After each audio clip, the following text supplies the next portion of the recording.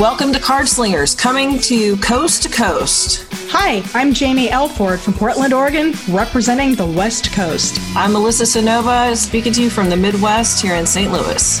And I'm Hillary, the New Yorker. We're going to talk about what we like about the cards. And what we don't like. What we're learning. And what we're teaching. It's all about slinging them cards. Hey, so today we're talking about the Hierophant or Hierophant or however you say it. And honestly, most people learned how to say it by reading it. So you do your thing. The Hierophant is the card that I struggled with the most through most of my career because I went to Catholic school and I don't like being told what to do. And the Hierophant is very sitting up there with people kneeling in front of him or standing in front of him. And it used to be called the Pope.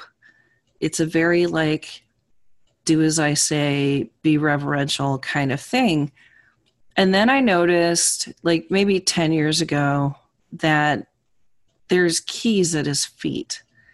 And on every good Hierophant card, you'll find a key or a set of keys. So when I doodled in my kitchen table tarot book, I would cross out every person and circle the keys because that's the most important part. Shut up, I do what I want. That's the most important part of the card because you have to sometimes, get your bachelor's before you get your master's. You have to talk to your boss when you get a raise. You're going to have to walk up to somebody who has a big stupid hat, literally or metaphorically, and ask them for entrance into the next level. And so my favorite Hierophant card is in the Shadowscapes Tarot, which is still one of my favorite decks. And it's an old tree and his little roots are curling down and they wrap around. I kind of see them as little bits of knowledge. And he's talking to a little lizard and a little bird and kind of sharing his knowledge and wisdom with them. And for some reason, this gnarled old tree looks like a librarian to me. He's like a librarian of our history and of who we are. And so now I'm down with the Hierophant or whatever, because I like libraries and I like people who are fonts of knowledge. So, Jamers, yes. What up with the Hierophant or Hierophant or whatever? Well, like you, when I first, thought of it, I thought the Pope, organized religion, yuck. I was the wiggle. Yes. So I was baptized Roman Catholic, but I grew up in a house divided, so we never went to church. But whenever I went over to friends' houses and I'd have to go to church and be in the adult areas, right? I was the wiggler. I was the one kicking the pew in front of me or just looking around was because, yeah, I'm sorry. I know I'm such a bitch. I'm such a bee-hutch, as I like to say these days. But I just, blah, blah, blah, words, blah, blah, thou shalt, blah, blah, evil, evil, everything. And I'm just this isn't, I don't like Liz said, I don't like being told what to do. I'd rather explore or play or learn on my own.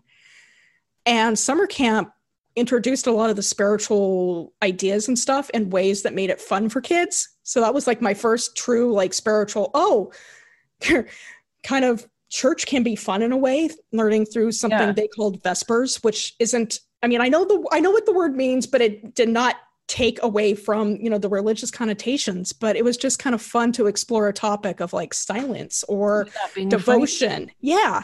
Mm-hmm. So, in tarot, I had issues with that, another religious dude with supplicants, blah, blah, blah. But yeah, like you, I'm not going to pick the same card. We talked about this earlier, everyone, that, pick different cards. Yeah, we picked different cards. I also loved the Shadowscape. And the Shadowscape, though, the way I interpret it is you have a storyteller.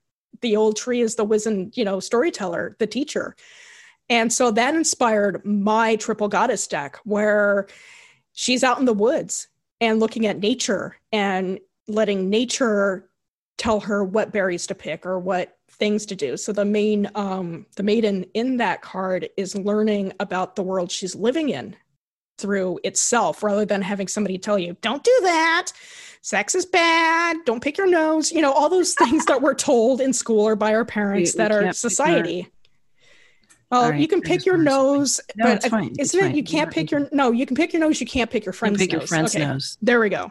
So that inspired the Triple Goddess one. And I actually put runes. I'm learning them now, but I spelled out, just because, they were an alphabet, teach or learn on the tree on that card, because to me, that's kind of the core of the card, is to learn, I did not notice that before. Thank you for saying that. And by the way, if you want to pick up that deck, available on sale now, Triple Goddess Tarot.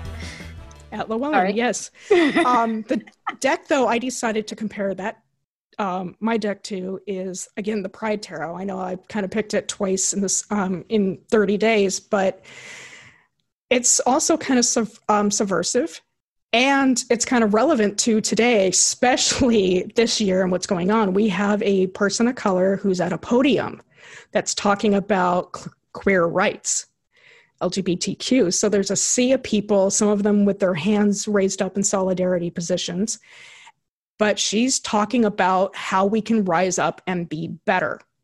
The person in the card is actually Jennicent Gutierrez, the activist for transgender rights. Nice. So if you think about what priests, pastors, even Jesus, if we go back to Jesus wasn't fond of the original religion he was in. He taught new messages, which is why they killed him.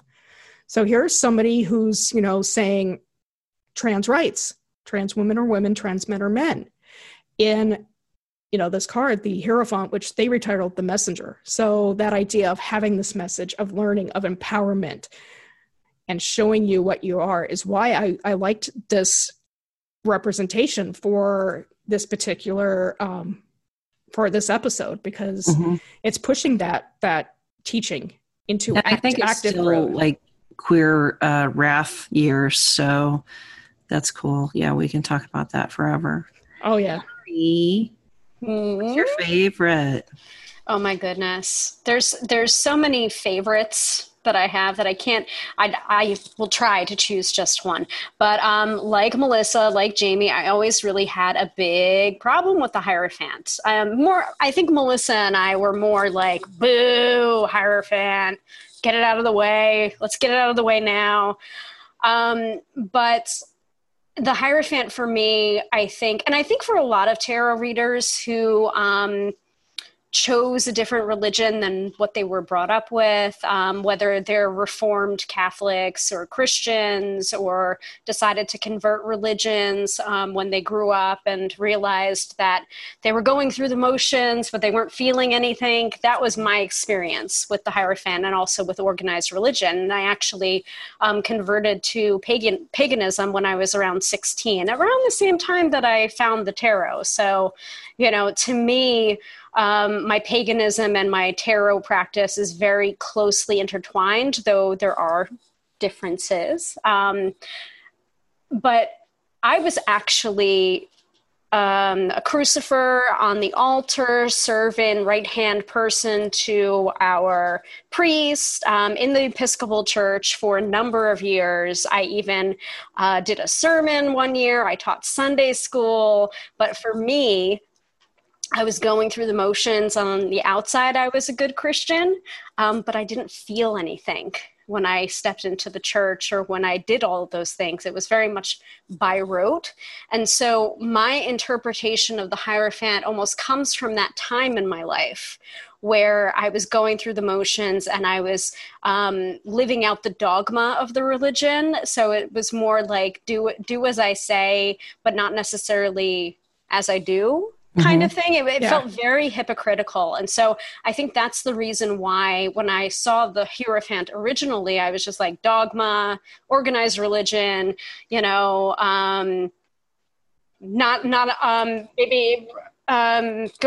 abiding by the structures of the religion rather than understanding why you're doing it or why you believe it. So it's just like following the beliefs, but not really believing the beliefs. And to me, the deck and the depiction of the Hierophant that changed everything for me and made me realize, oh, one tarot card is neither good nor bad, it's like simply a messenger, was the Hierophant card from Legacy of the Divine by Ciro Marchetti, which was renamed. So I'm going to take after Jamie here and pick another depiction of the Hierophant that was renamed. That card in that deck is called Faith instead of the Hierophant. And it depicts 4 different men of different faiths. I can't really tell the different religions. I know one is probably Hebrew, one is Christian. I believe one is Islam, perhaps. And I can't tell the last one, but there's 4 different faiths. And this beautiful pillar of light and spiritual writing over, like superimposed over the 4 different men of worship on that card. So one, I probably would have liked a woman in there, to be honest. Girls can't do stuff. Don't be silly. But for the card to be transformed from the Pope figure in the traditional Rider-Waite-Smith deck to something like what we see in Legacy of the Divine, the Faith card, men of different faiths and this beautiful pillar of light, I got the sense of the phrase, it's not so important what you believe, but that you believe. Mm-hmm. So to me, it really restructured my entire opinion and my interpretation of the Hierophant card in a really beautiful way, instead of being like, Hierophant card, no. And I would feel completely blocked whenever it came up in a reading, not just for myself, but for clients. And I'm just like, bitch, I used to skip it. I would see it come out and I was like, nope. And I would put another card down in that place. I would just skip it. But it's something that, like, I can't remember, was it us that said find your least favorite card and then find a way? Last episode. Yeah, we're really smart. Yeah. But like, Homework from I have the last this episode. new deck coming out. It's called the Scorpio Sea Tarot by me and Maggie Stiefvater. And Maggie drew this like old guy with his hand in benediction. And I was like, you have to add a key. You have to add a key. Because something you said, Hillary, really, and I think Jamie said this too, sometimes you do have to go through the motions. Sometimes it has to be rote. Yeah. Like you can't just go get your driver's license through interpretive dance. You know, you gotta walk. That you gotta would walk be cool. before you run. Well, you gotta learn to drive the car before you can totally like be a judge on America's Got a Driver's License. But you have to go through the motions sometimes. Like clearly to approach this fella and get those keys, you first need to be like an apprentice and then a journeyman or whatever those are called in your field. And then you get to be the mentor, or you get to take the keys and pass on the tradition.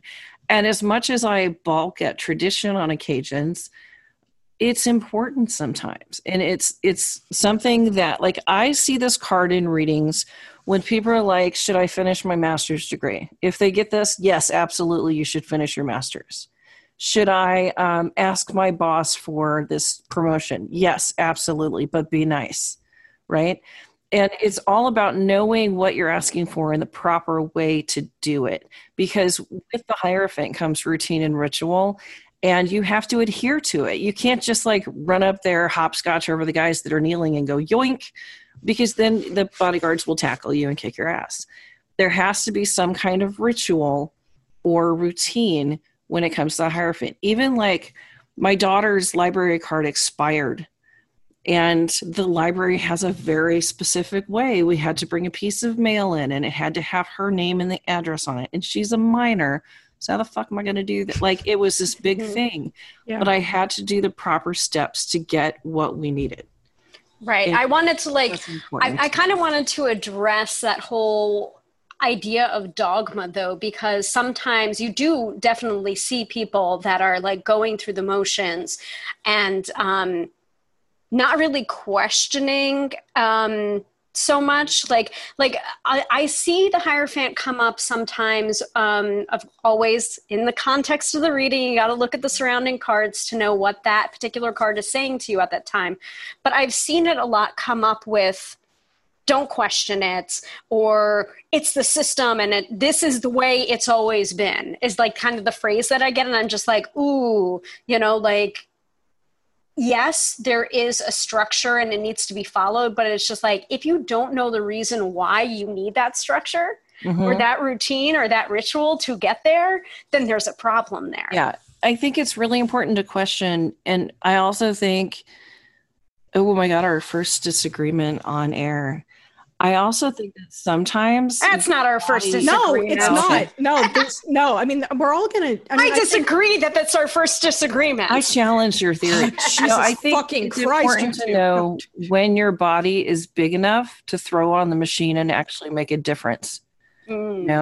So like I had this client who didn't want, like, they were frustrated because they were trying to finish their master's degree and they literally had one more class to finish and they were like, fuck it, I don't need to do this. This is stupid. One class, dude. Yeah, one class. I was like, what if I told you that you would literally double your salary by doing a class you didn't care about and you weren't invested in? Would you do it? And he was like, yeah. And I go, then do your fucking homework, dumbass. Yeah. Because you're so close to finishing it. Sure, it doesn't mean what it did before. Sure, you're not emotionally invested in it, but you cannot argue that putting all of the steps into making the machine go are going to pay off for you. Like, that's going to be a thing that helps you rather than hinders you. But sometimes the machine works for us and sometimes the machine needs to be broken. And I think that both of those things are important. You have to be very discerning when it comes. So yes, you're half right. This is kind of what I've been trying to get at as well through us just, talking, me kind of going, but sometimes you have the belief first. Some people, are born into a religion or they go with the rote because my family and my generations and everybody else does it. And that's why we have these wars that we never can remember what we fought.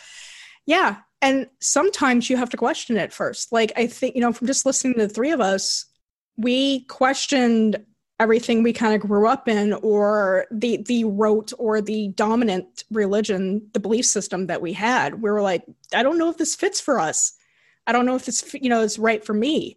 So like for me, before I actually take a belief on, I play around with the idea of it first. I look at it and I mull it over and I'm like, does this fit? Does it feel truthful? Does it, honor me? Like Liz said, are these the keys I want to keep to a car, for X years?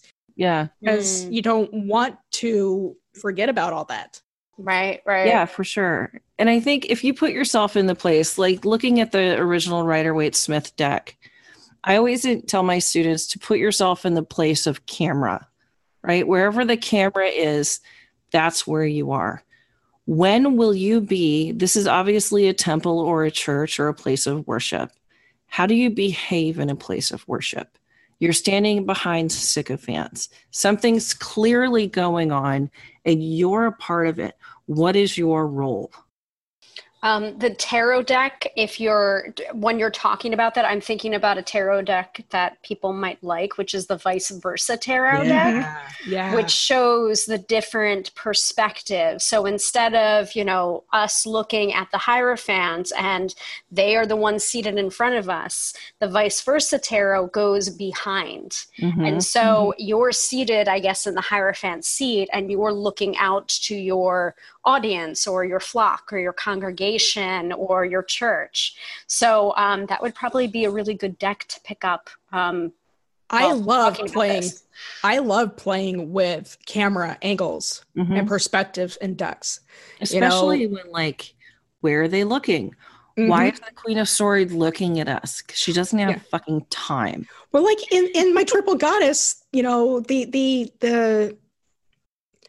the High Priestess, the camera angle's looking down on the High Priestess herself from like the God view. Because to me, that's, again, it's that insight of something other than yourself is being received into the body. And I wanted kind of that angle, that outside in to kind of be The portrayed. perspective of what you are channeling. Yes. Right? Or what the high priestess is channeling. That's really, really cool. Yeah. I mean, so it's fun when you look at the different decks or even do comparison decks, like lay all the Hierophants from all the decks we've talked about today, including the vice versa, and seeing how they change and how they differ. You know, what stuff is more dogmatic, sycophant, like you have to believe that same way, and what stuff tells you to question. And the thing is you don't have to take those keys. You don't have to. You can, I was watching Mystic Pizza, which is a really goofy movie from the 90s. And one of the brides fainted at the wedding, and the wedding was called off. And all I could think was, because we were working on the Hierophant today, what if you walk up there in front of that guy and you faint and you don't get the keys? So if I get that card reversed, I had a client who was a doctor, a PhD, and he'd been a doctor for like out of residency and all that stuff for like a year. And he's like, I fucking hate it. I hate being a doctor, but I spent all this money on medical school, and I spent all this time, and everybody's like, oh, you're a doctor. And he's like, all I really want to do is sing. And I'm like, so go sing. Just because you're standing in front of that guy and your hand is outstretched to take the key. If the key is not for you, turn around. All churches got doors on the exits, like on the sides. You can just skip out and nobody's going to notice. And he did. And he's really happy now. That happens so much in readings that I do, where it's just like, just because you put in 10 or 20 years into this relationship doesn't mean that you shouldn't be walking away from it, you know, or just because you put all of this time and effort into a career, if it's making you unhappy, don't choose the amount of time you put into it to be the deciding vote to continue to do it if it's making you unhappy.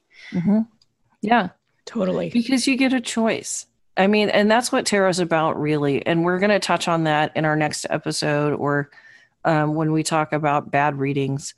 You get a choice, and tarot is not the end all be all. It is not a prescriptive. It's not something that you have to listen to. And just like the Hierophant, you're walking up to a place and have the opportunity to take a key.